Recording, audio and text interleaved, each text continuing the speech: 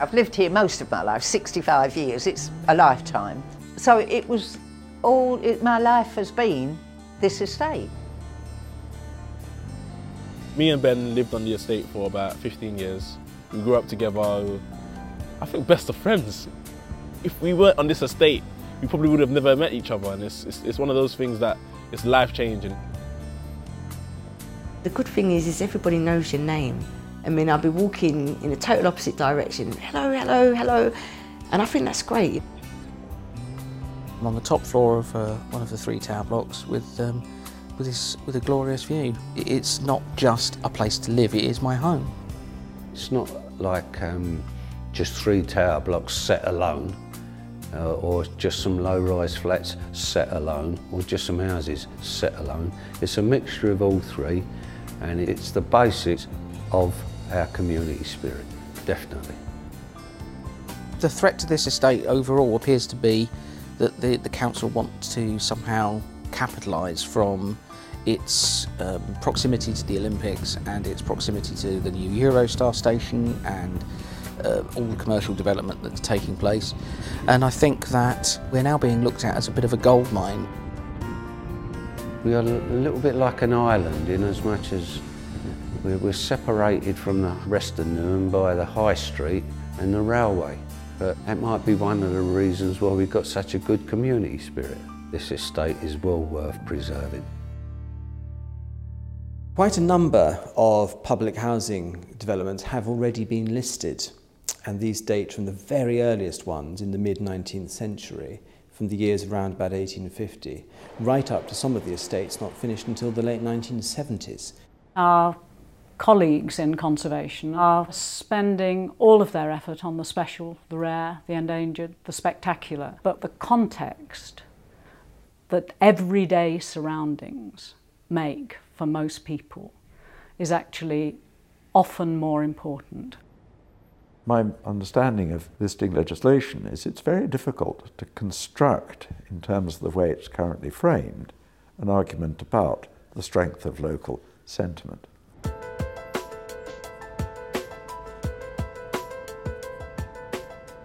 The overwhelming consideration we'll be addressing is that of architectural interest. Is the planning sophisticated? What's the elevational treatment like? Is there a clever use of materials or construction techniques? There's always a problem in that it is not clear which buildings are going to enter the canon of being historic buildings. And there's always a vulnerability about the buildings that are not very old, but no longer young. There's a dip in their fortunes. And it's the loss of important, very significant schemes like the Quarry Hill estate in Leeds of the 1930s that concentrates our minds and makes us try harder. With the benefit of hindsight, we can consider which claims to Quarry Hill we might have pursued. It clearly is a really impressive, Viennese-inspired, very grandiose example of public housing. It exemplifies interwar municipal ambition.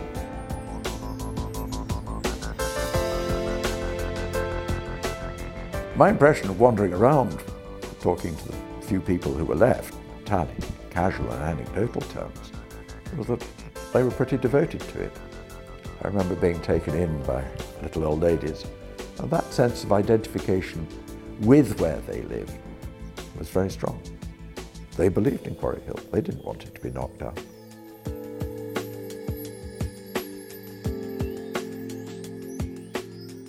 Park Hill really is up there with the sort of elite of listed buildings because it is such a dramatic and monumental approach to city making. It's one of the most exciting examples in post-war England of Le Corbusier's vision of stacked high-rise living, the streets in the sky idea. Here was a suggestion of the terms in which you could make real the combination between social reform, the new architecture, and social reforming agenda, which supposedly took account of the way in which the households to be rehoused were thought to live. One of the most disputed of recent listing cases has been that of Robin Hood Gardens in London's Docklands. And that was an extremely interesting and hard case for us, I have to say.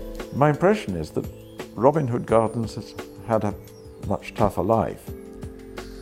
If you use an estate as a sink estate, if you pack in vulnerable families, it's likely to suffer. When it was built, next to nothing was said about it. And what little was said about it was very critical. It's only now that the issue of listing has come forward that suddenly its champions are advancing in their thousands. Ono Goldfinger's Trellick Tower is listed at Grade 2 star and embodies for us, at its most dramatic, the phase of high-rise living. And Goldfinger's design is enormously powerfully realised with the lift shaft beside the very tall and slender slab, forming a very powerful composition. Some call it sculptural. Those buildings are part of the pathway that architectural historians pick through the development of particular architectural styles. But it seems to me you could construct a series of rival histories, and those which were meritorious depend very much on the frame of reference you're working with. There isn't very much room for the way in which people who live in a place particularly are connected in with the arguments about listing. You know, people tend not to be of architectural merit or indeed of historic worth as far as the buildings are concerned. And yet, of course, the stories of the building are what makes it important very often.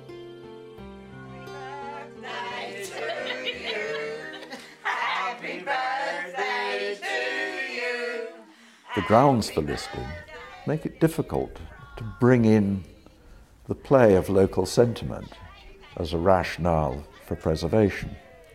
And I suppose if you think back over the history of the development of the legislation of listing, essentially it's framed in terms of architectural and planning history rather than in terms of social history. It seems to me that the only way of keeping places that are significant and precious to people amongst them is actually to encourage people to stand up and say what it is about this place that's important. Some 5 years ago, a history group was formed. That consists of more senior citizens of the estate, people that have lived here basically all their life. When we went on this nostalgic trip down Carpenter's Road, it was really sad. We were able to go into Burberry's because that was derelict really, and that was a shame because that was a lovely factory as well. It was sad because you haven't got that anymore and it's gone. Maureen, They reckon this is the old Yardley. they said this was the old Yardley's. Can you recognise it as Yardley's? It's all being developed, you know what I mean? Luxury flats. Luxury flats. I won't be able to afford one, neither will you. Let's face it, we haven't got many more years, and it's sad that it's all going to be, if no one talks about it or remembers or says anything, it's going to be lost forever. And no one's going to know. Actually, I'm getting choked about that. Professionals often arrive with a level of expertise which is huge, but it's tumbleweed. It's been learnt elsewhere, sometimes in libraries, often on the ground, but it's knowledge that only has a few dimensions to it. If you can bring together that tumbleweed expertise with the deep knowledge that local people have, then you're working towards making much better decisions. We've actually got a designation basis in this country we can be proud of.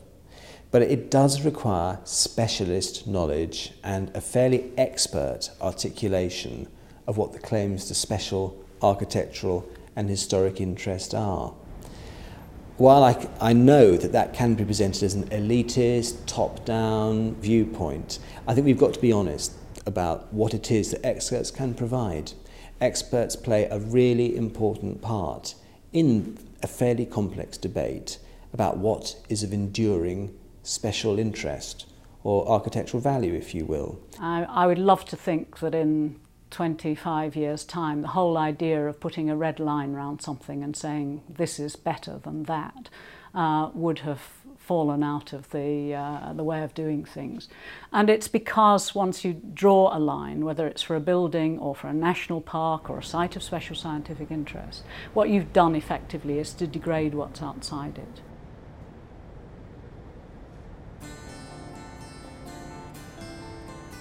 We haven't formally been asked whether the Carpenter's estate should be listed, but if I was to give an off-the-cuff indication as to whether it would be, I'd have to say I'd be surprised. From my understanding of the estate, the architectural interest is actually not that high. It isn't, I'm afraid, just a question of lives that have been led there. I wouldn't want to make the case for its preservation as being one of those buildings which was an essential stepping stone in the development of modern architecture. I suppose what I'd be wanting to argue was that it's a reminder of the way in which the East End was being modernised at that time. So I could understand people who see it as a reflection of the area they grew up in. I'm no architect, I'm no architectural historian, but often it's the basic things that get thrown away because people think they're of no worth in themselves, and once they're all gone, then there's a big gap in people's memory and in people's community feeling. You know, oh, there used to be a skyline there. What was there? What did they look like? What did they feel like? Nobody can remember anymore. Why wipe out memories of a lifetime? You know, for something that's going to last for possibly, what, 4 months? The Olympics. It would probably be wrong to try and seal the whole place up in aspic.